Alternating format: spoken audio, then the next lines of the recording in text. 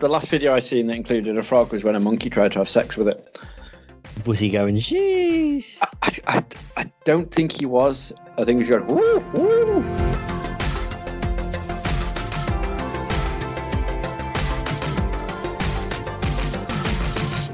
Hey up, and welcome to this week's edition of the Nerd OD podcast with your fabulous host, Reg. Hey up.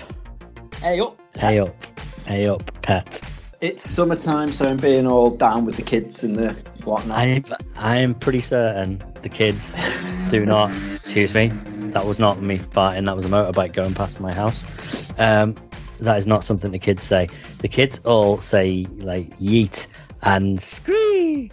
I was sat in the cinema watching a film, which I'll talk about later, and it was a kids film. So there were, and obviously kids are off school now, so there's a few kids in there. And before it started, one of them just goes scree, and then another one goes scree, and then all of the kids in there go scree, scree, scree. Like, what's scree? Why are kids? I'm sure it was scree. I'm just going to Google it, but I'm sure I was literally about to Google scree and be like, what the scree meme? I'm sure it's scree. It's a mass of small loose stones that form off of yeah. Maybe it's not scree. I don't know. It's something like that. Maybe it's she. How? Meme. She. Yeah, is that it? There's a TikTok sheesh meme compilation. See, do you know what's even worse? When you're too old for certain memes and certain trends, and then you try and say them and you get them wrong. That really shows that you're just old, right? Unfortunately, I think we are, mate. Yeah. Brutal times. Yeah, it is. Sheesh. Hold on. I'm gonna play it on something because the sound from my computer is coming through my headphones, so you couldn't hear that, but I could hear people going sheesh. Right, sheesh. Right. I'm guessing that people who listen to this are probably around about our age, I'd imagine, and maybe, sort of later 20s and 30s. Might have some younger. And if those younger ones are sat at home going, God, I can't believe you thought it was scree. It's so sheesh, oh, idiot. So maybe this isn't interesting to them because they've seen it all and heard it all, but we haven't. And this is when like all the unsubscribes start flying in. Now I'm like, oh no, we can get them back. We just need Sean to do a few TikToks. Exactly. Like if he was on it now, on the rare occasion he turns up. He'd be like, oh yeah, of course, yeah. He'd be like, oh yeah, it's this. I did a G video the other day. I'm down with the talk. Of course you did, mate. Of course you did.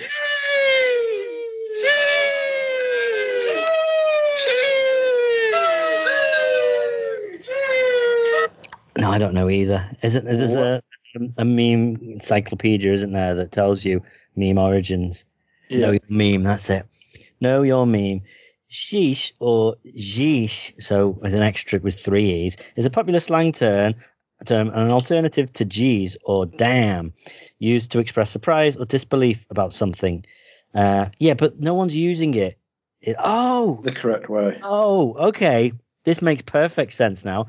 The term's existed since the 1950s. I get that. Sheesh. Yeah, sheesh. But it was popularized to a degree by NBA player LeBron James. There you go. Popular sound on TikTok in the early 2021. So just now we know what film you went to see. Exactly. But I'll talk about that later. I can't imagine that kids in the UK are up on their history of LeBron James, and I bet most of them were like, I have no idea who this guy is, let alone associating him with sheesh. True that.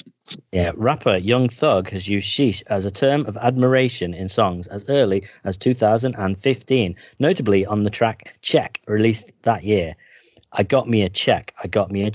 Yeah, I done got me a check. I got a check. Sheesh.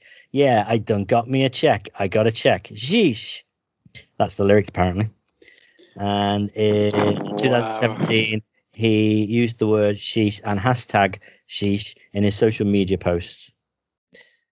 Wow. So that's definitely that. I'm not associating sheesh, the use of sheesh with that guy, with LeBron James. I'm pretty sure that was coincidence. I don't know, because if it was going through with what you went to see, that does make perfect sense. And if he's one of those viral TikTok people now as well, then no. Here we go. The most recent, because that was 2017. On February 14th, 2021, TikToker Meet Julio posted a video of a frog sitting on a table as a number of people off screen yell "Yeesh," garnering over 1.9 million views in just over a month. Right. Yeah, it's a frog, and lots of people, and that's literally what it is. Okay. Interesting. Get the sounds. I don't get why. I mean, the last video I seen that included a frog was when a monkey tried to have sex with it. Was he going, sheesh? I don't think he was. I think he was going, woo, woo. And that was just a frog. On April 29th, music critic and YouTuber Anthony Fontano posted a video in which it's edited to appear as if he says sheesh for over an hour and a half, garnering 500,000 views in just under 2 months. It's not that impressive.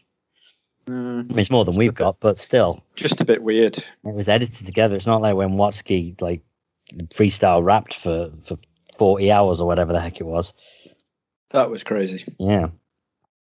Okay. Right. Yeah. So that's it. It's some sort of TikTok thing. Back in my day. So, how are you, Reg? I am good, sir. Cool. I'm very good. Doing anything to enjoy this, the single heat wave that we're allowed once a year? Because, winter starts next week. Thank Christ for that. We've just had such an old man reaction. Now we're having such a British person reaction to the weather. Like, everyone complains when it's too cold, and then as soon as it gets hot, it's just like, oh, I just want it to be over. I just want it to be cold again. But the thing is, I've always stated that I'm a winter baby. Yeah. Like the sun never really bothers me, because I used to be inside playing games all the time, so I never used to really see the sun. Okay. Now it's nice that I've got Oliver, and we can take him the zoo and do stuff like that with him when it's really nice and hot. And he gets to enjoy it, and Ash gets out and about, which is great.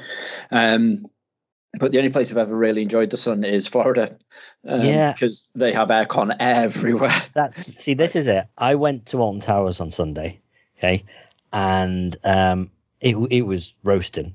It was pretty accurate Alan Partridge quote here, but it was hotter than the sun. Well, actually, hot as the sun, to be more accurate. But it was roasting, and you're standing in queues for an hour at a time. Surprisingly, no queues longer than an hour, which on a weekend, at the middle of July, I'm surprised. But either way, we had a good day. Got on everything we wanted to. Lots of fun was had, but it was really hot. And I was thinking, this isn't quite as hot. It was like 28 degrees. Florida it's 28 degrees is a warm day. 30, 32. That's your sort of your hot days, really, isn't it? But you got no problem just standing around in queues and walking around. And I don't ever remember feeling as lethargic and this is so hot when I'm in Florida. And that's what it is. It's the queues. They have fans with water vapor sprays underneath them, so it squirts the water vapor up into the fan, and the fan blows it on the people queuing, and you just stood there and you're like, this is the most comfortable I've ever felt in my life. The good life. Oh, it's amazing. But yeah, you just don't care. It's bizarre. Yeah, but it's just because Florida's built for it. Britain is not. We get an inch of snow, schools closed, work's cancelled. Don't go out driving because you won't get 5 feet. Oh, that hill there, that goes up by a 1 in 200 hill climb, and I'm not going to make it with these tires. Yeah, you go to Alaska or something, everyone's like, 6 foot of snow. Yeah, that's a Tuesday. Yeah, and it's exactly the same sort of thing. We're just not built. We're built for the wet, the cold, the occasional bit of sun, but as soon as you go above 25 degrees, the country's just I can't deal with this. No, in fact, I fell down the rabbit hole again of searching for your imaginary holidays. Cover that up, Reg. I can't help it. It's just it's one of those that I think I'm out of it, and then the next minute, I walk away from my desk for 2 minutes, and it's back there again. Oh. It's frustrating. But I was chatting to, who was I chatting to? Oh, Mike in work, because the adverts for like the 50th anniversary are everywhere now for Disney World, and Oliver's got stupidly massively back into his Toy Story stuff. Okay. Like he's obsessed with Ham at the minute. That's his new thing. He loves Ham the pig from Toy Story. Because he was originally just going like ham, and I was like, do you want some ham? He's like, yeah. So I get him some ham, and he was like, no, ham, and I'm like, I'm really confused with what he wants. And then he started bringing over like Woody and Buzz, and he was like, ham. And I'm like, oh, we don't have ham. And he was like, So eventually we caved, and we were like, right, let's do the run around, because the Disney shops are now shut by us. Right. So we were like, right, we'll go quickly to the Disney shop and just see if they've got it before it closes. They didn't have any ham in at all. So we did a hunt around, and the only thing we could find is in the Entertainer toy shop, Evil Dr. Pork Chop, like a little like piggy bank thing. So it's like a plastic one, but for him, he's just like, oh, it's ham. I'm like, brilliant, because the one you really wanted that talked was like 35 quid, and this is like $4.99 because it's just a little cheap plastic pig that's got a hat on. So it's like perfect, and he's obsessed with it. He loves it. But he's now started taking the pictures of me and Ash at Toy Story at Disney World, where we meet like Buzz and Woody, over to the toys to be like, look, my mum and dad have met you. Like, this is amazing. And he was like showing Forky and like. Why is he not reacting, Dad? He's not reacting. He's acting like he's never met you before. Something fishy's going on here. I think what he's trying to do is he's watched Toy Story that many times that he knows the toys come to life, that he's just going to the toys. Look, mum and dad have met you. I had your photos taken. Talk to you. Yeah, you don't. You're all right to come to life now. You don't have to like just sit there and do nothing. Yeah, that would make sense. Because the amount of things that he does now to, like, Elf on the Shelf. And all that, where like the naughty elf goes, hides, and does all the random things at Christmas. Like, you'll find Woody will be like, last time I walked in the living room, Woody was by the ice cream cart that we've got, just having an ice cream. And then you walk around and he's doing stuff, and it's not Ash, it's Oliver. Oliver's just going around doing like, oh yeah, Woody would love to do this, and yeah, let's do that. And he's laughing to himself, and we come in and he's like, look where Woody is. All right. I'm like, oh, is Woody having an ice cream? And he's like, yeah. And like he's loving it, and I was like, oh, I'd just love to see his face. Speaking of ice cream, and two of your favourite places. So, have you heard about Disney World and Disneyland? Dole Whip is this really big deal. It's this. You had the International Dole Whip Day for the first day ever 2 days ago in Florida. There you go. Okay, then the fact that you haven't just butted in and said, "Oh yeah," and this means you don't know yet. I've had it a couple of times at Chester Zoo. All right, you've had it at Chester Zoo. Apparently, it's one of the only places you're going to have it in the UK. It is. Yeah, and it's a big deal. So, all right, never mind. Yeah, but if you're a big Disneyland fan, come to Chester. Come to Chester and go to the zoo. If you're there on a Saturday or a Sunday, there's a 99.9% chance you'll see me walking around with Oliver on my shoulders eating ice cream. Nice. Because that's all apparently we go to the zoo for, not to look at the animals, just to eat ice cream and play in the sand pits. So, happy days. But yeah, I fell down the rabbit hole of like knowing full well we're not taking over for like another 10 years. But I was like, I wonder how much it would be. So I started pricing it up, and I was chatting to Mike in work, and he was saying, he was like, yeah, it's pricing it up in April for me and the wife to go because it's a birthday. So we're just like, we're wondering how much it'd be, and it's like $7,500 for the two of us for like 2 weeks for Disney tickets, and then for 3 days, like a week in Universal. And I was like, that seems very excessive. Let's have a look. Absolutely. So I went and had a look, and I was like, right, see, I can get it for just under the 4,500, but that's not staying on Disney site. That's literally staying in the Enclave suite, which is where we've all stayed. So it's like that, location wise, brilliant. You can get a hire car, everything thrown in with that. You would have to pay for parking at Disney, but let's have a look, see which we can get the cheapest Disney hotel at. And you can do Pop Century in Disney World, and it's literally cheaper than the Enclave suites for doing it. And I was like, oh, you could literally stay on Disney property and then do that, and then maybe do what we did and just spend like a couple of nights out of Disney and just do the Enclave. or do somewhere like that, do these prices. And I was like, holy shit. I was like, but then if you do it the week before the one I looked at, which is when we went, like the 21st of April, it's like when you look at that and you look at the difference, like the week before, it goes up to like $9,000. And then like it is very, very seasonal. We go, it's insane. So I was like, oh, that's crazy. And then I was chatting to my boss later on in the day about work stuff. And he was like, oh, yeah, you've done really well. This month, we've got this many people in, this many people in. And he was like, and for the next like 2 months, mate, with the inductions you've got planned in, he was like, you're going to have like a very, very, very nice year. And I was like, really? And when I scoped it up, I was like, going to go Florida. So I was just like, I could literally, when it hits like September, I could book Florida. And I'm like, oh, I could do that.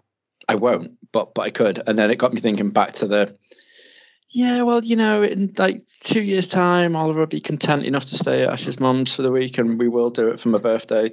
And I'm now back on that trail of, good. Let's see if I can convince the wife I want to go, and that's an excuse for me to go. So I can't. I just really, really want it. Yeah. So that's the plan. And there's so many things that are opening up and opened up again. And now it's weird, like watching all the bids and stuff has just made me go like, yeah, it's like literally life is back to normal there. It's crazy considering they're the US like highest COVID rate. It is, but I don't.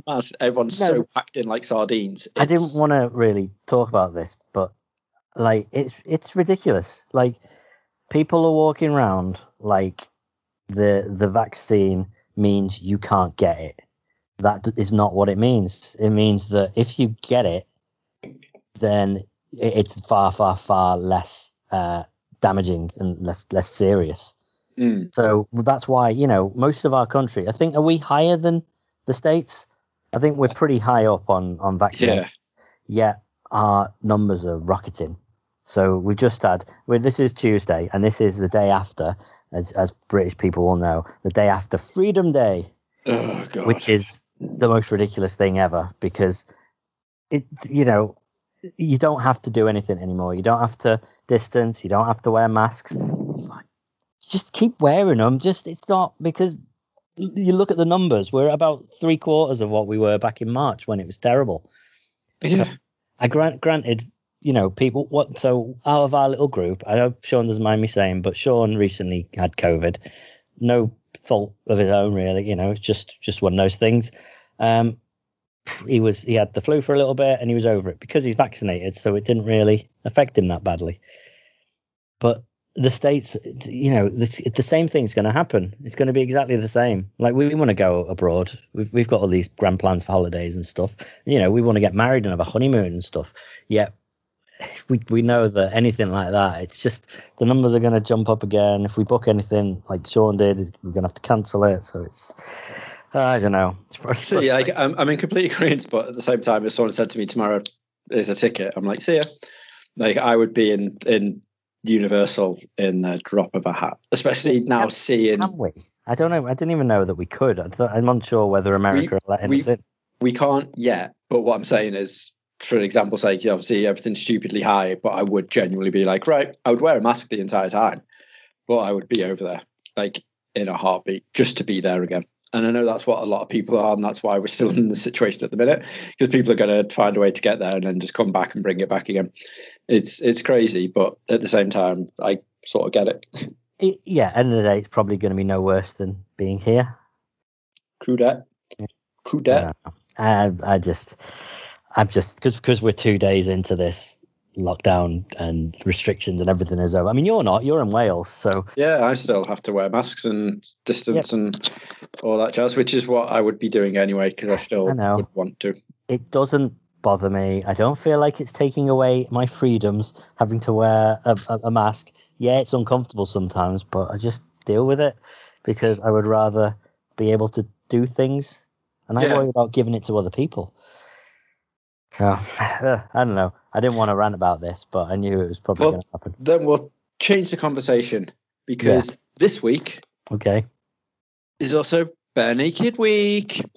Because, is it? Well, it was Friday they released it, but I mean, it is that hot that I was sat at home in my boxer shorts yesterday. So, is that what you're getting at? Nice. I had a meeting yesterday where I wore shirt and tie and shorts underneath it, so that no one would actually know. On like Zoom or whatever. Yeah, Yep. It felt so weird, but at the same time, I was like, yep. But yeah, so on Friday, Bionic Ladies released "The Tour de Force," Oh which yeah, is so their they have a new album. 16th studio album, Wow. and it's good. Yeah. It's very, very much a grower. Okay, good, because you text me saying, yeah, it's out. Yeah, it's all right. Yeah, and it was just sort of because it's you always expect from the ladies they'll have certain things. They'll always have a banger on there, like a classic bang. But you'll always have like "You Pinch Me," "Your One Week," those sorts of songs. Every album has a guaranteed like upbeat, that's cracking on with it. And then you've got a couple of tracks which try and meet that sort of level, but don't get to that sort of peak. Okay. And then you've also got like the Kevin Hearn songs, the Jim songs, and then you've got a couple of like really heartfelt, touchy songs. And usually, since Steve's gone, a song about Steve in a roundabout way. This one has Flip, which is the standout. Like, hey, this is a really loud one. And then they've gone really weird. It's like the first couple of tunes are all like quite upbeat and jammy, and then the second half of the album's really low beat apart from the last song. So you've got a load of Kevin Hearn and Jim songs on there as well. How many tracks are on this album? 14 tracks. Okay. See, this is a problem. So I know a lot of people, but we do have some Bionic Ladies fans who listen to us because of the Bionic Ladies content we've put out. Some of their songs I like, but primarily my love of Bionic Ladies is Ed and Steve songs. You know, and just the odd like, oh look, it's a Jim song, oh look, it's a Kev song. But now it's almost like half the album. There tends to be like 3 or 4 tracks that are not Ed, and they're never quite as good as the Ed songs. So it puts me off a little bit. It always means that an album is never quite as good as it can be. So at least if there's 14 songs, if there's 3 or 4 that are, Jim or Kev or anything like that, at least you've still got 10 songs which hopefully are decent Ed songs. Yeah, and it's took a really weird turn, and I don't know if it's just because of isolation and COVID has made Ed go a bit like crazy in it. But there's a lot of like one of the songs is called what's it called, Flat Earth, and it's basically just about him saying that people are idiots and don't believe in flat Earth. And I'm like, right, okay, that's a random one. And then there's another one which is called God Forbid, where he's just like, I don't believe in God, but I usually use the phrase God forbid, but yeah, I don't believe in God, I don't believe he's there. And like there's no, and I'm like, right, okay, so you're having a pop at loads of different bits, which is not what the ladies are about. It's always about the inclusion of everything. No, they always have like a couple of joke about it. But yeah, these are genuine, like serious ones. And then one of the other songs is it's called, I think it's Good Life, I think it is, where all it is basically just going, we could have a bad life where we sit in an office all day or do generic work, but we're rock stars, and all these people, like he basically goes through the band and just says like what's good about their life, and I'm like, right, okay, so you don't need to rub that in either. So I'm like, it's a really weird eclectic mix. And then you've got obviously the Kevin songs, which one I really don't mind. It's called The National Park, and it's quite a nice tune. But his other ones are not great. Big Backyard is awful, and Bylaw is probably the worst Bare Naked Lady song I've ever heard. Oh, okay. It's just we have strong feelings about Kevin Hearn songs. It's just FYI. But then the end, and the last song is called Internal Dynamo, and it's such a bizarre song. It goes through like 3 or 4 different styles of songs, and it's definitely, the minute it started, I was like, this is the song they're going to leave on the last, when they play live, right? Where Ed jumps on the drums and Tyler's out front, it's that song. Like, you know, when it starts, you're like, yep, this is the last encore tune. This is the one they're going to play. And it's weird. It's a mix between like a B&L song, a Beastie Boys song, and it's just an eclectic, like, let's put stuff in a blender and see what happens. But you can definitely get Beastie Boys vibes from it. All right, awesome. It's really, really bizarre the way it's done. But it's good. But it's a very, very bizarre mix of songs. Like, nice. When I first heard it, I was like, right, I've heard it now. I'm all right. Much prefer the others, apart from All in Good Time, obviously. But yeah, the more I'm listening to it, the more I'm like, yeah, it's good. It's not quite up there at the minute with like Grinning Streak or, you know, Fake Nudes or Silver Ball, but it's getting there. So I think another couple of listens and I'll be good with it. Because like, I really like New Disaster. I think that's one of the better post-Steve songs, and the same with Flip. I really like Flip. It's just a really catchy, easy song to have on, and people go, oh, that's good. I'm like, yeah, that's better. Well, I found that was Silver Ball the last album? Fake Nudes. Fake Nudes. I don't think I've got that one. That's probably one of my favourite Benny Glades albums. Yeah. I really like Fake Nudes. I think it's really underrated, especially in the B&L fan base. For some reason, everyone, I don't know if it's just because of the title, where like everyone's like, oh, Fake Nudes, I'll have to go with Trump and stuff, and it just really diversed the opinion of it. But they've got some really, really good songs on that. Yeah, like, quite a few of my favourites. I mean, there's no reason why I haven't listened to it. You know, I've just not got around to it, or I just don't own it, and I don't have Spotify or anything like that. But I think generally, to me, when I can tell that a song is genuinely good, I mean, I can enjoy plenty of their music, but when I'll put a song on and someone who doesn't know them or isn't a fan clearly is sort of perked up and is nodding along to it, and there's a good few songs on that album in particular, like Odds Are and Boomerang and stuff. On Grinning Streak, things like that. They really stand out as being like these are modern Bare Naked Ladies classics. Yeah, 100%. Yeah, which is something that's been a bit sort of hard to come by over the last few years. Like I say, none of their albums have been like, I can't listen to an entire album like I could the older ones. Like when I would make a playlist of Bare Naked Ladies stuff, I pretty much put in the entirety of Maroon and the entirety of Stunt and whatnot on. But I can't do that with the most recent albums. It's still like pick and choose. And the songs I like, they're great. I love them. But the songs I'm not fussed on, it's tough to listen to sometimes. But they're one of the acts that they were supposed to be touring last year sometime. Was it March? I can't remember. Yeah, it was. And then March. that got postponed until October this year, I think. That's right. Well, it went to June and then went to October. Yeah, and now it's been pushed again until next year. 3rd of March is when we go. Right. Well, when I go anyway. Depends on if you want to come or not yet. So. Oh, yeah, definitely coming. Definitely coming. I need to introduce Shelter to the live experience, because regardless of what you might think of their their albums, you have to see them live. They are a phenomenal live band.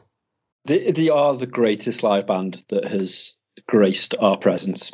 Fair enough. That is like, despite, some of my moments now where I'm like, they're a shadow of the former selves when you hear certain stuff live, just no matter how much you're like, yeah, I'm not into them anymore, you will literally come out of that smiling your head off. Yeah. They are just the greatest live act. Exactly. Because it's not, half of it isn't even them singing their own songs. No. It's in between. It's when they're just making up songs on the spot. So even if you've never heard any of their stuff past 1 week, and, if I had $1 million, they're going to play them and you're going to love it. But the rest of the stuff, it just the atmosphere and the experience of it's great. So I would highly recommend that. But yeah, I think it's the first of many. I mean, to me, this kind of winds back to you talking about going to book in Florida. There's musical acts that are starting to now, everyone was that confident. Now they're all starting to cancel their tours. because traveling from America to the UK isn't a great idea. Like, I've got a gig in September, I think, for a Japanese band, and they still haven't postponed or cancelled it, and it's not going to happen. There's no way it's going to happen.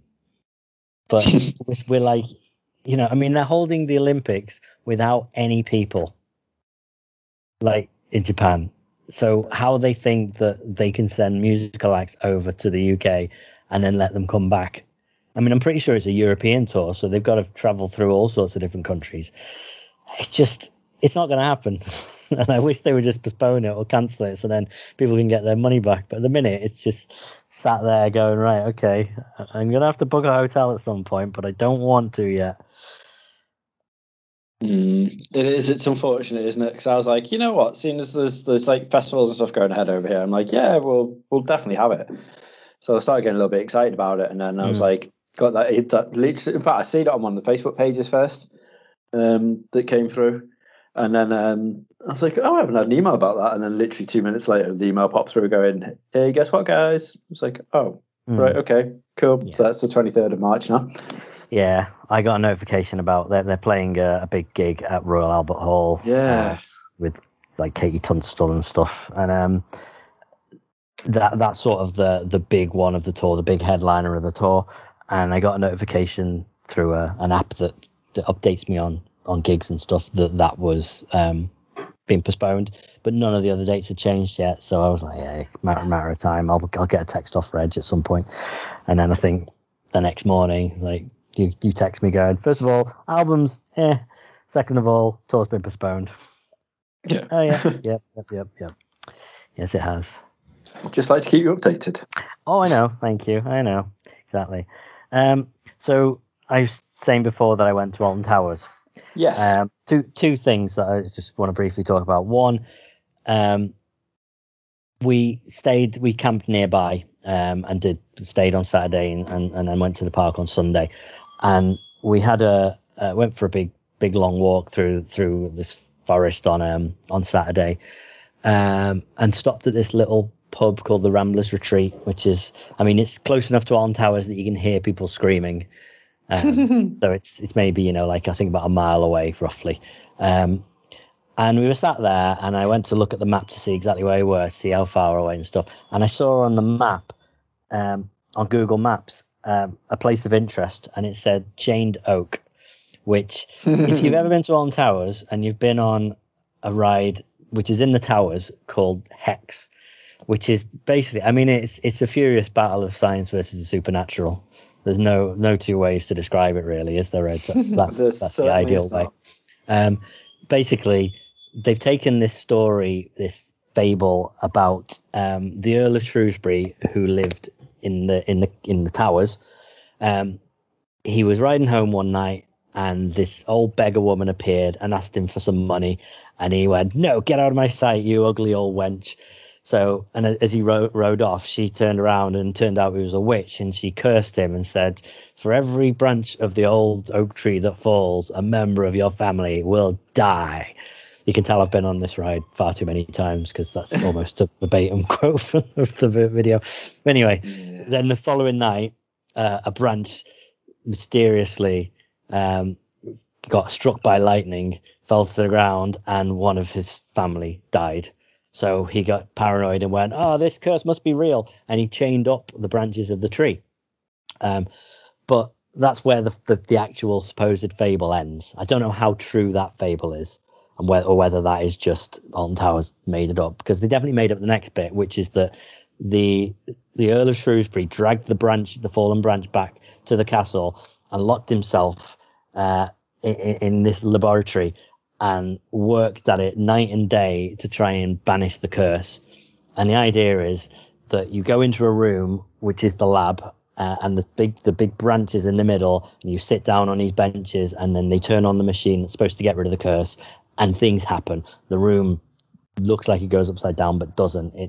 It's just the worst ride you will ever go on, unless you're going on with someone else who doesn't know what's going on, and then watching them is far more entertaining than watching what's happening on the ride, because they are so confused. It's amazing. Anyway, the point is, this ride is 15 years old now, maybe. Wow. It's got to be close to that, right? Because we used to go years and years and years ago. Yeah, I remember that ride was a bit of a running joke with us, and we'd go on about the stick. Every time we'd see a stick, we'd be like, "Oh no, the stick! It's coming after us!" And we really wanted to go and see the actual chained oak because it is real, but we could never really find it. There's a B&B nearby called the Chained Oak, and we thought it must be down there, and I think it is pretty close. But we drove down there, and we just didn't want to use their car park. So we're like, never mind, we'll find it one day. But 15 years later, without even trying, I look at a map and I'm like, we're literally about 5 minutes from the Chained Oak. So we finished our drinks and whatnot. Had an ice cream, and then I was like, right, we're just going to go a bit off the route for a little bit. And she was like, oh, all right, this walk isn't long enough already. I'm like, no, but it's worth it. And we walked up, and we get to this tree, and she's like, why is that tree chained up? I'm like, I can't believe you haven't worked it out yet. And I explained what it was, and she's like, that's actually the Chained Oak. So we actually found and saw the real Chained Oak, and it's just so bizarre to see. That's amazing. Like, I'd heard it had been vandalized loads, and there was barely any of it left, but there's a lot of it still has chains, and it's so old that the tree has grown around the chains now, so the branches, the chains actually go through the branches. It's amazing. It was such a cool. If you've got no interest in Alton Towers, it's probably not remotely amazing. It's like, that's a bit weird that there's a tree with chains, but seeing it, I was like, this is actually a really awesome thing to see. This is something ticked off my very low down on my bucket list. Somewhere on my bucket list was, see the tree from Hex. So yeah, that's what we did. That was fun. So shall I briefly talk about going to see the Abomination of Space Jam? You shall, because then I'll regale you about my new reservation that I've just put down to purchase something. Reservation on a Steam Deck. I will regale you the tale once you tell me about Space Jam. I wonder if you have. Interesting. It's. I mean, this film is one in a long line of films where they're like, let's take a film that was really popular in the late, 80s, 90s, whatever, and kind of reboot it, but not. It's like in the same world. We'll reference the old one. Stuff like Jumanji, right?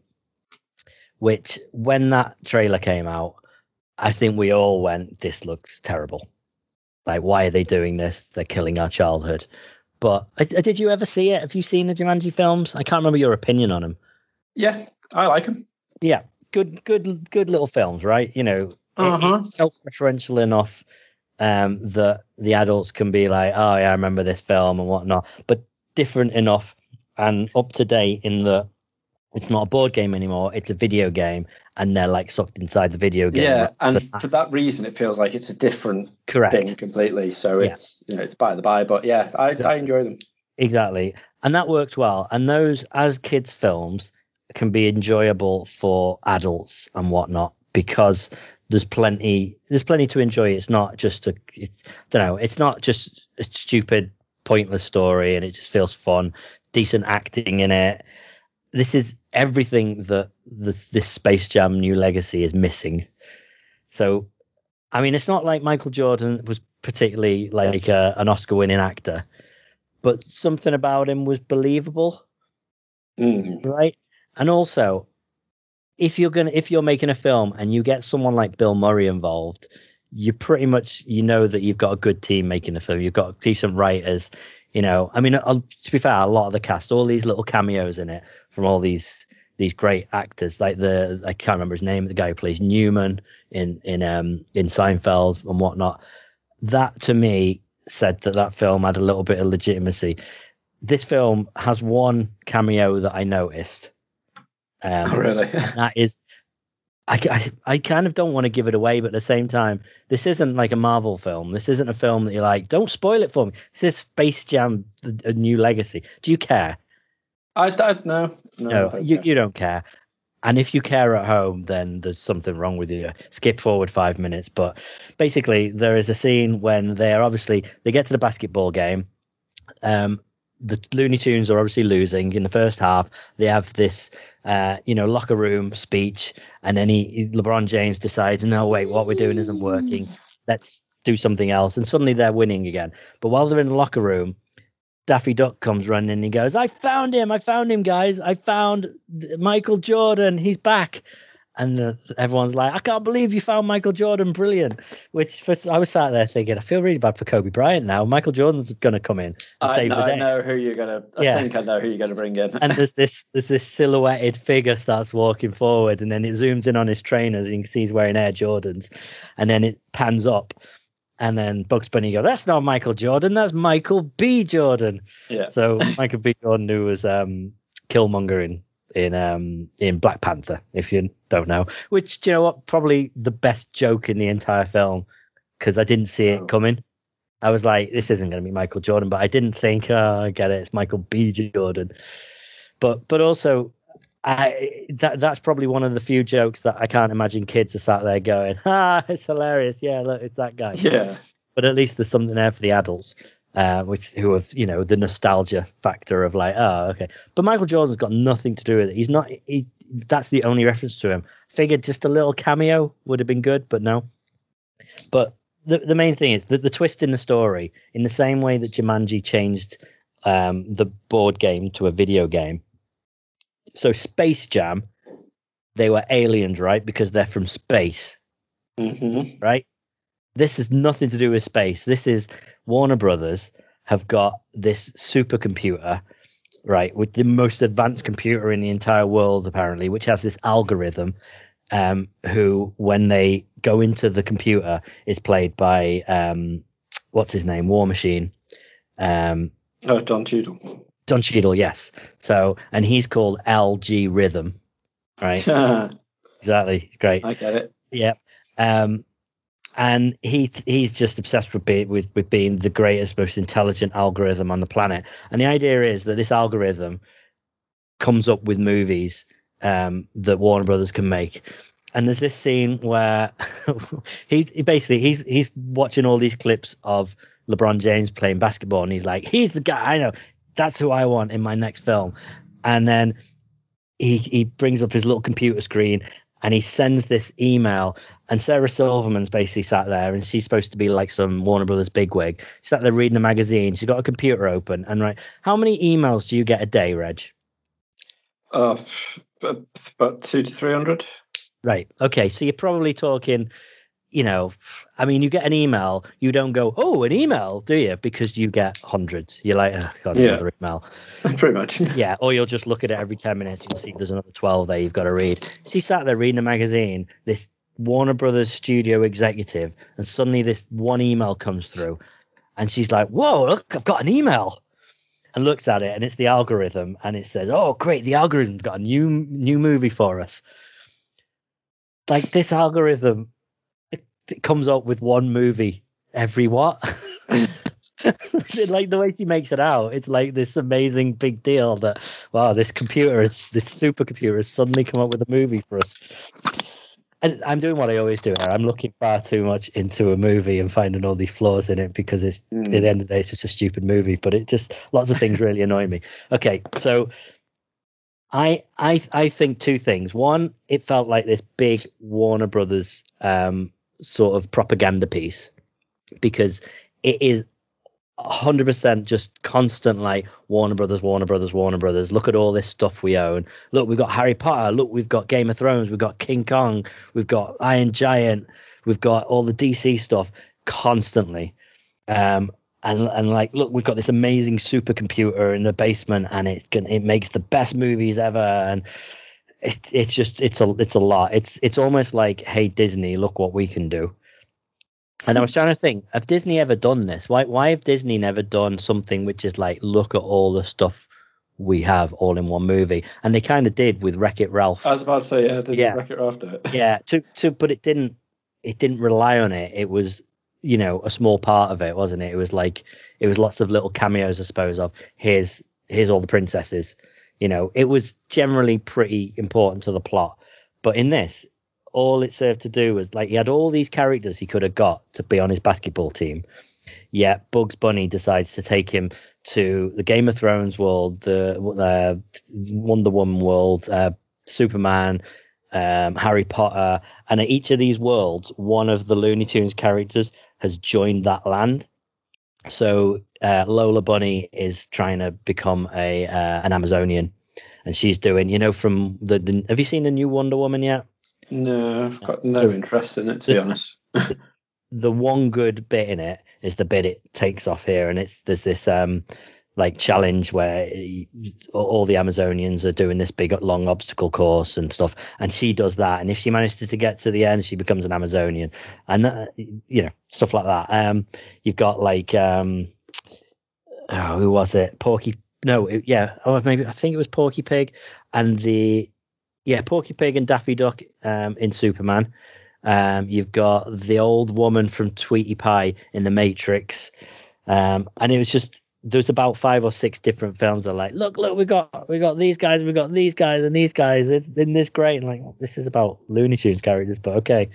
And the other thing, there's a free Xbox game that's come out that is, I'm assuming it's based on the game that they basically. LeBron James' kid doesn't like playing basketball. His dad's like, you need to play basketball. And he's like, but I don't like basketball, Dad, even though you're amazing at basketball. I want to be a video game developer. Look, I've made my own video game. And it's this basketball game he's made. He hates basketball. Yeah, he's made a basketball video game. And that is basically the game that the algorithm takes and makes him play on, essentially, in like virtual reality or whatever. But the very first scene, it shows baby, like LeBron James is like a kid. It goes to play a high school basketball game, and his mate comes up to him and goes, "Here you go, I've got the new color one," and passes him a Game Boy Classic. And he's like, "Oh wow, I've not got one of these." He starts playing on it, and then his coach is like, "Come on, LeBron, we've got to start playing basketball." And after the game, which they lose, spoilers, he goes, you need to get your head in the game. You can't have any of these distractions, none of these video games and things. You are probably one of the greatest I've ever seen, and you could be the best. So if you stop playing video games and concentrate on playing basketball, you'll be amazing, and you'll take care of your family and your friends and everything. So he throws the Game Boy in the bin, and there's this lingering shot of the Game Boy just sat in the bin. And then later on in the movie, it is all like, Microsoft. Look, we're playing this game on an Xbox. Isn't Microsoft amazing? Oh, wow. It really, even the point where the kid is playing on a handheld of this game he created. He's sat at the side of the basketball court and he's playing on this game. It could have been a Switch. Could have quite easily been a Switch. Yet it's not. It's some unbranded, weird PC hybrid thing. And I was just like, well, that's really weird. Literally 2 minutes ago, there was all this Nintendo branding, but you threw it in a bin. Something tells me Microsoft has paid you some money here. It's really bizarre. But anywho, yeah. The kids, like, usually I'll sit watching a film that is like a kid's film or something, and you can hear the entire audience laughing. Everyone's enjoying themselves. The kids, laughing at all the jokes. I think I heard them laugh once, and maybe this is just the kids at Birkenhead, who clearly are all into their TikTok meme culture because, as we said, they were all like, sheesh. They put Big Chungus in the film, which... Never heard of him. You don't know Big Chungus? No. Wow. Jeez, gonna have to educate you. Big Chungus is this fat Bugs Bunny. Right. If you Google it, and you'll probably have seen a picture of him at some point. But let's see, what's his name again? Big Chungus. Chungus. Big Chungus. Yeah, and I think it was from a Bugs Bunny Elmer Fudd cartoon where what the hell? Yeah. And there's lots and lots and lots and lots of memes. It's one of these memes that actually hasn't really gone away, unusually. But yeah, they put Big Chungus in it, and when Big Chungus appeared on screen, about half the kids in the audience were like, it's Big Chungus. I'm like, okay, they know who they're catering to here. Apart from that, I don't even think the kids enjoyed it. I don't know. But the main thing is, you've probably heard everyone saying it's like a Warner Brothers version of Ready Player One. because they at one point they when they start to play the basketball game, he goes, "We need an audience," and then suddenly all these Warner Brothers properties from all the different, from all over the serververse, as they call it, because it's all in the computer, all come running in and stand by the side of the court. So all the way through the basketball game, you've got this 100 deep row of people cheering on, and in the background you'll see like there's Fred Flintstone, and there's King Kong, and there's Batman and Catwoman and Superman, and someone from the Matrix. There's the clown from It, and I spent probably the last 20 minutes of the movie just barely paying attention to what was going on in the game because it was that boring. Being like, "Who's that? Oh, that's there. Oh, look, the Space Ghost. Oh, that's cool. Oh, look at that." Because it is just that is the one bit that is like, okay, here we go. Now we're going to cater to the adults and the nostalgia hunters in the audience. And I don't know whether you've heard about it. So there's a couple of people they've put in the audience that are kind of causing a bit of controversy. So obviously they cut out Pepe Le Pew because he's problematic nowadays because he's a sex pest. Yeah. Right? Which they could have just changed his character. I'm sure they could have found a way to change that up, but they didn't. So they took him out, yet they put the Droogs from Clockwork Orange in the audience. Really? Yeah, who are far, far, far, far, far worse. And then there's another. I need to find out who this was. Space Jam. None. There we are. So I can't find it. There's a film that was made about 50 years ago, okay? And I'm going to try and find out what it was called. It got banned, and it's never been released in its original uncut form because it was that messed up at the time. Nowadays, I'm sure nothing like it. Where are we? Really need to find out what it was called. Yeah, and basically there's these nuns in it who do all sorts of sick, twisted, sexualized things in the film, and they put them in the background. They're not just, they don't just look like normal nuns. They are clearly the same from this film, and to the point where everyone's like, "We've been begging you for decades to release this film. Like, you've got this locked in your vault somewhere." Yeah, you go, "Oh, do you know what would be hilarious? We won't release the film. We'll just put the characters in the background of Space Jam." It's really weird. So bizarre. Yeah, I really don't understand what some of the. Apparently, there's even oh no, that was it. Apparently, there's a Quentin Tarantino Pulp Fiction reference in the original Space Jam. I don't remember that. Yeah. But yeah. Oh, and Rick and Morty are in it. Obviously. Yeah. And you know what? Probably the other slightly funny bit, because they basically that was how they introduced Tasmanian Devil. They've got Tasmanian Devil who's doing experiments on him, and they turn up and they're like, "You can take him back. He's a freak." And really fun. I do like Taz. And this is ultimate spoiler, but I'm going to tell you because it's just so stupid. Bugs Bunny dies. What? Bugs Bunny dies in this film. But he can't die. To absolutely spoilers of the end of the film, but to save the day, there's this. If you did this move, they find out early on in the film. If you do this move in the game, it crashes the entire game and deletes your character, because it's the game that this kid has created, and he's like, "Oh man, I lost my character because I did this move." And his dad knows this, so he's like, "The only way we're going to win this basketball game is if we glitch. So I'm going to do this move." And Bugs Bunny and everyone's like, "No, but LeBron, that'll delete your character and you'll die." And he's like, It doesn't matter. I need to do this because I need to save my son." So he grabs the ball and he's about to do the move. Then Bugs Bunny jumps in, gets the ball, and he's like, "Bugs, no!" And Bugs Bunny does the move. And then suddenly they win the game. But Bugs Bunny is there glitching, like the death scene in Scott Pilgrim of Gideon, where he's all like glitching out. It's like that, And Lola Bunny's got him, and he's like, don't die, Bugs, don't die. And he's like, it's okay, we won, we saved everyone, it's great. And then he sort of turns into light, and then this light beam shoots out of him up into the sky, and it's like this Jesus moment, and it's just so bizarre. I don't know, I just sat there mystified of what the choice that they made here. They're like, let's kill Bugs Bunny and let's turn him into Jesus. Wow. And then, unfortunately, about 3 minutes later, oh no, he's still alive. It's fine. Oh, thank goodness for that. Yeah, he appears in the real world. LeBron James has taken his son to video game camp so he can go and learn how to program better video games because the basketball one was rubbish.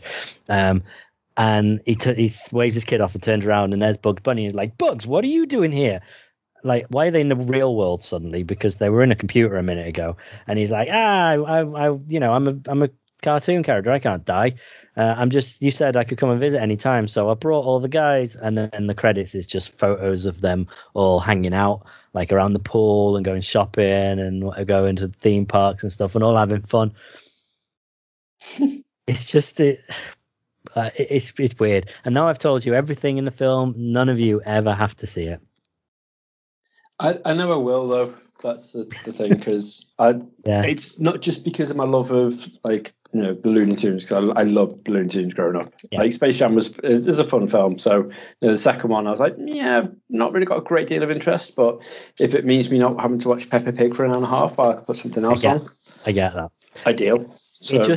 It reeks of lack of effort, and they've had so long to do this. Like, they've been talking about making it for like a decade, right? And it's constantly like, it's going to be this basketball player. No, it's not going to be him now. It's going to be this. And, you know, finally, fair enough, they settled on, on LeBron James. But he's not a very good actor. So it's very wooden all the way through the film when he's got to pretty much carry it. And especially when he's doing the voiceover of the cartoon version of himself, it's just really cheesy and just not great. But I don't know. It wasn't fun. Nowhere near as good as Black Widow was, which we probably haven't got time to talk about now, which is still fine. I can't remember whether I covered it last week, but at least Black Widow was good. And Loki's finished now. Have you finished Loki? Yeah, we finished it Wednesday night. Yeah, enjoy it. It took me by surprise how much I genuinely enjoyed it. Yeah. Mainly because I had no interest in it, to be fair. Like, I wanted to watch it, but I wasn't like, oh, this is going to be good. I was like, there's no point in this. And then as it started, like, episode 2, I was like, okay, this is getting really good now. And then by episode 3, I was like, shit, why can't you just do one at, like, all in one hit? Exactly. It's another one of these where I expected it to not be that important. Because it's this, you know, the variant of Loki. It's not the right timeline, because it is the one where they tried to get the Tesseract and then he disappears off.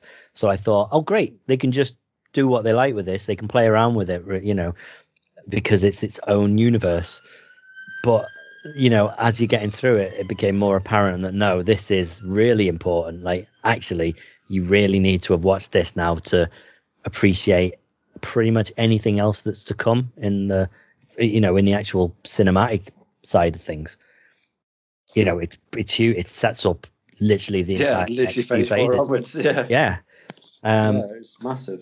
Like, this is something that I know. I'm sure people have probably watched it by now. Something is probably better to not spoil. But if you've seen it and you don't understand who the character was that was pulling all the strings, you need to Google it and have a read, because it will really fill you in on what is to come, and why it's a pretty big deal. And you know, I think a lot of people were sat thinking, like, where do they go from Thanos? Like, that whole thing, like killing half the universe. That's pretty much. I mean, how do you go bigger and better than that? Yeah, you know what I mean? Whereas, that's it, isn't it? Unless they brought in Galactus, like I was like, how are they going to beat? But that? Even then, Galactus. I know it was an MCU, but they brought Galactus into the second Fantastic Four, into the Rise of the Silver Surfer. Don't lie, there was never a second Fantastic Four film, man. I don't care what you say. I like him. I don't love him. I like them. They're kind of cheesy. They were as good as you were going to get back then.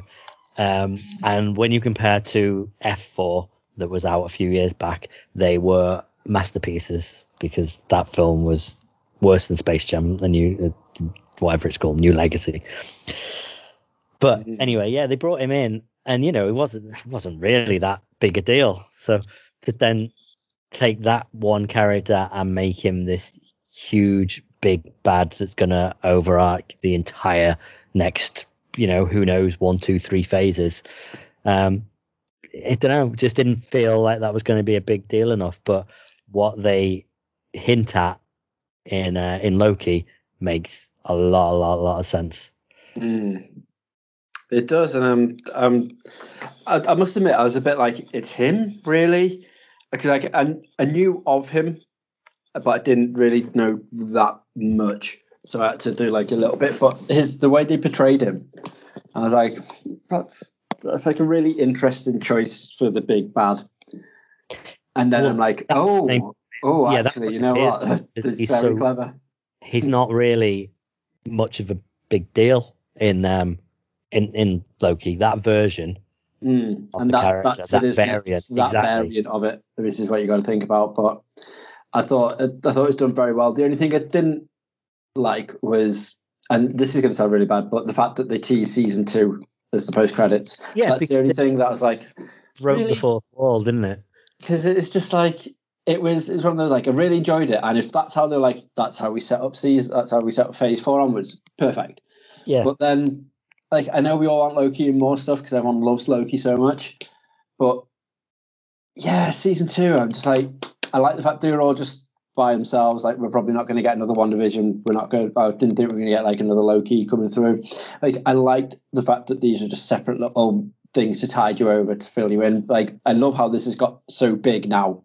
It's affected everything in the MCU, and this is how it, like, the catalyst for it coming through. And it's great, but yeah, it's just, I don't know. It just seems a bit like, are you saying you don't like that there's going to be a season 2, or the way they teased it? I mean, both, I suppose. I think both, really, because at least don't keep us waiting, because we've got that much Marvel stuff to come on, and then randomly at some point be like, because now, like, well, you can just change stuff in season 2 now, or you can just do this in season 2. How much of it's going to be in the MCU now, and how much of it is going to be sort of like sidelined to Loki season 2? True. It almost feels like, I mean, if there's going to be another season or something, it's probably going to be in the next year or two. And that does then feel that it's like it's too quick, I suppose, because we're so used to, while we might have 2 or 3 films in the MCU a year, at least it's, it's probably 3 or 4 years between each sequel. Yeah. At least, And so, like, we know he's showing up in Ant-Man and Wasp, don't we, anyway, Quantumania? Like, that was, we all thought it was going to be his initial thing, because he's come out and said, I'm in this.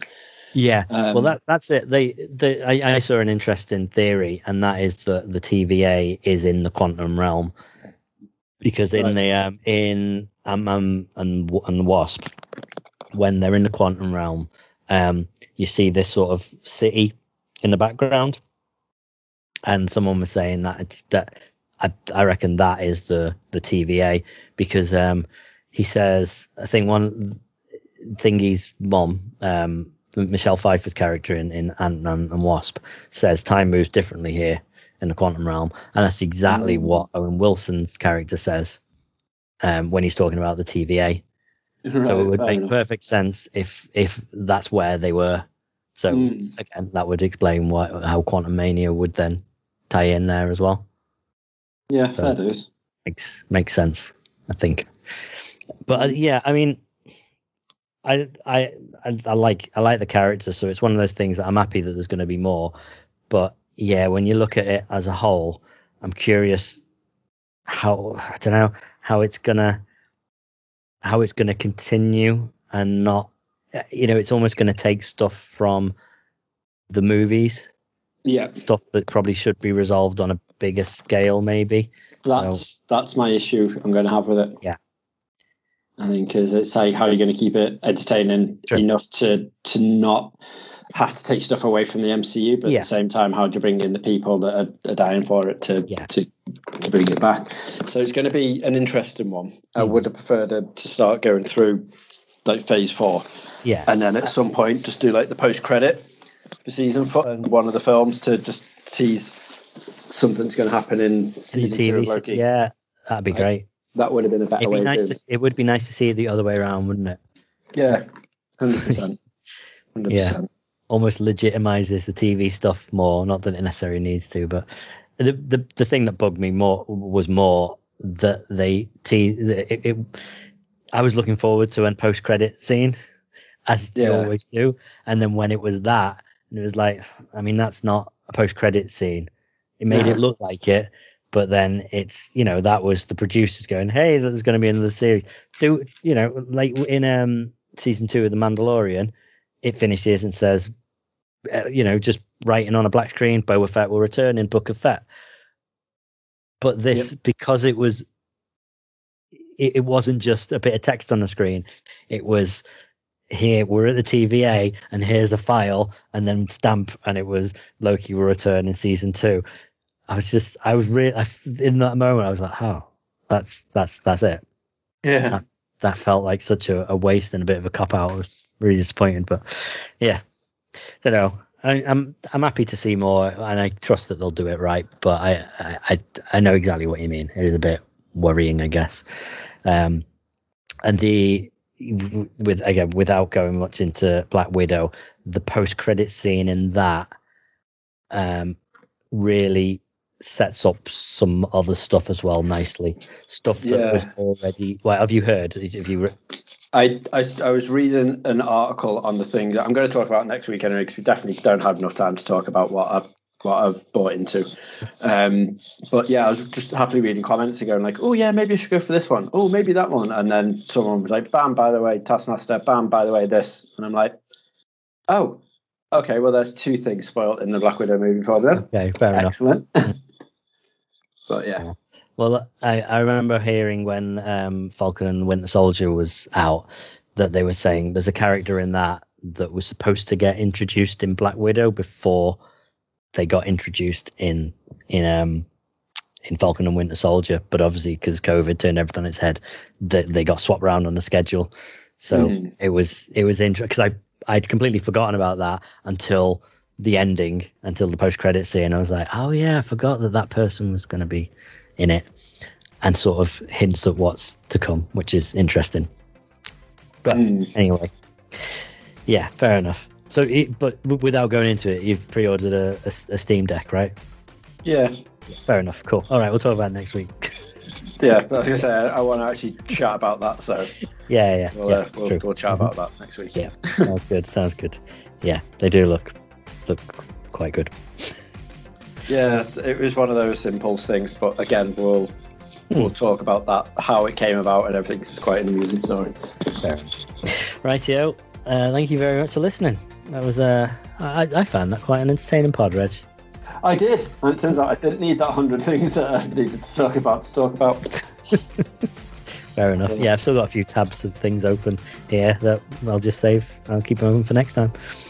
Indeed. Right. Thank you for listening, and we'll see you next time. Thank you for having me. Doodles. Cheese. Don't do that.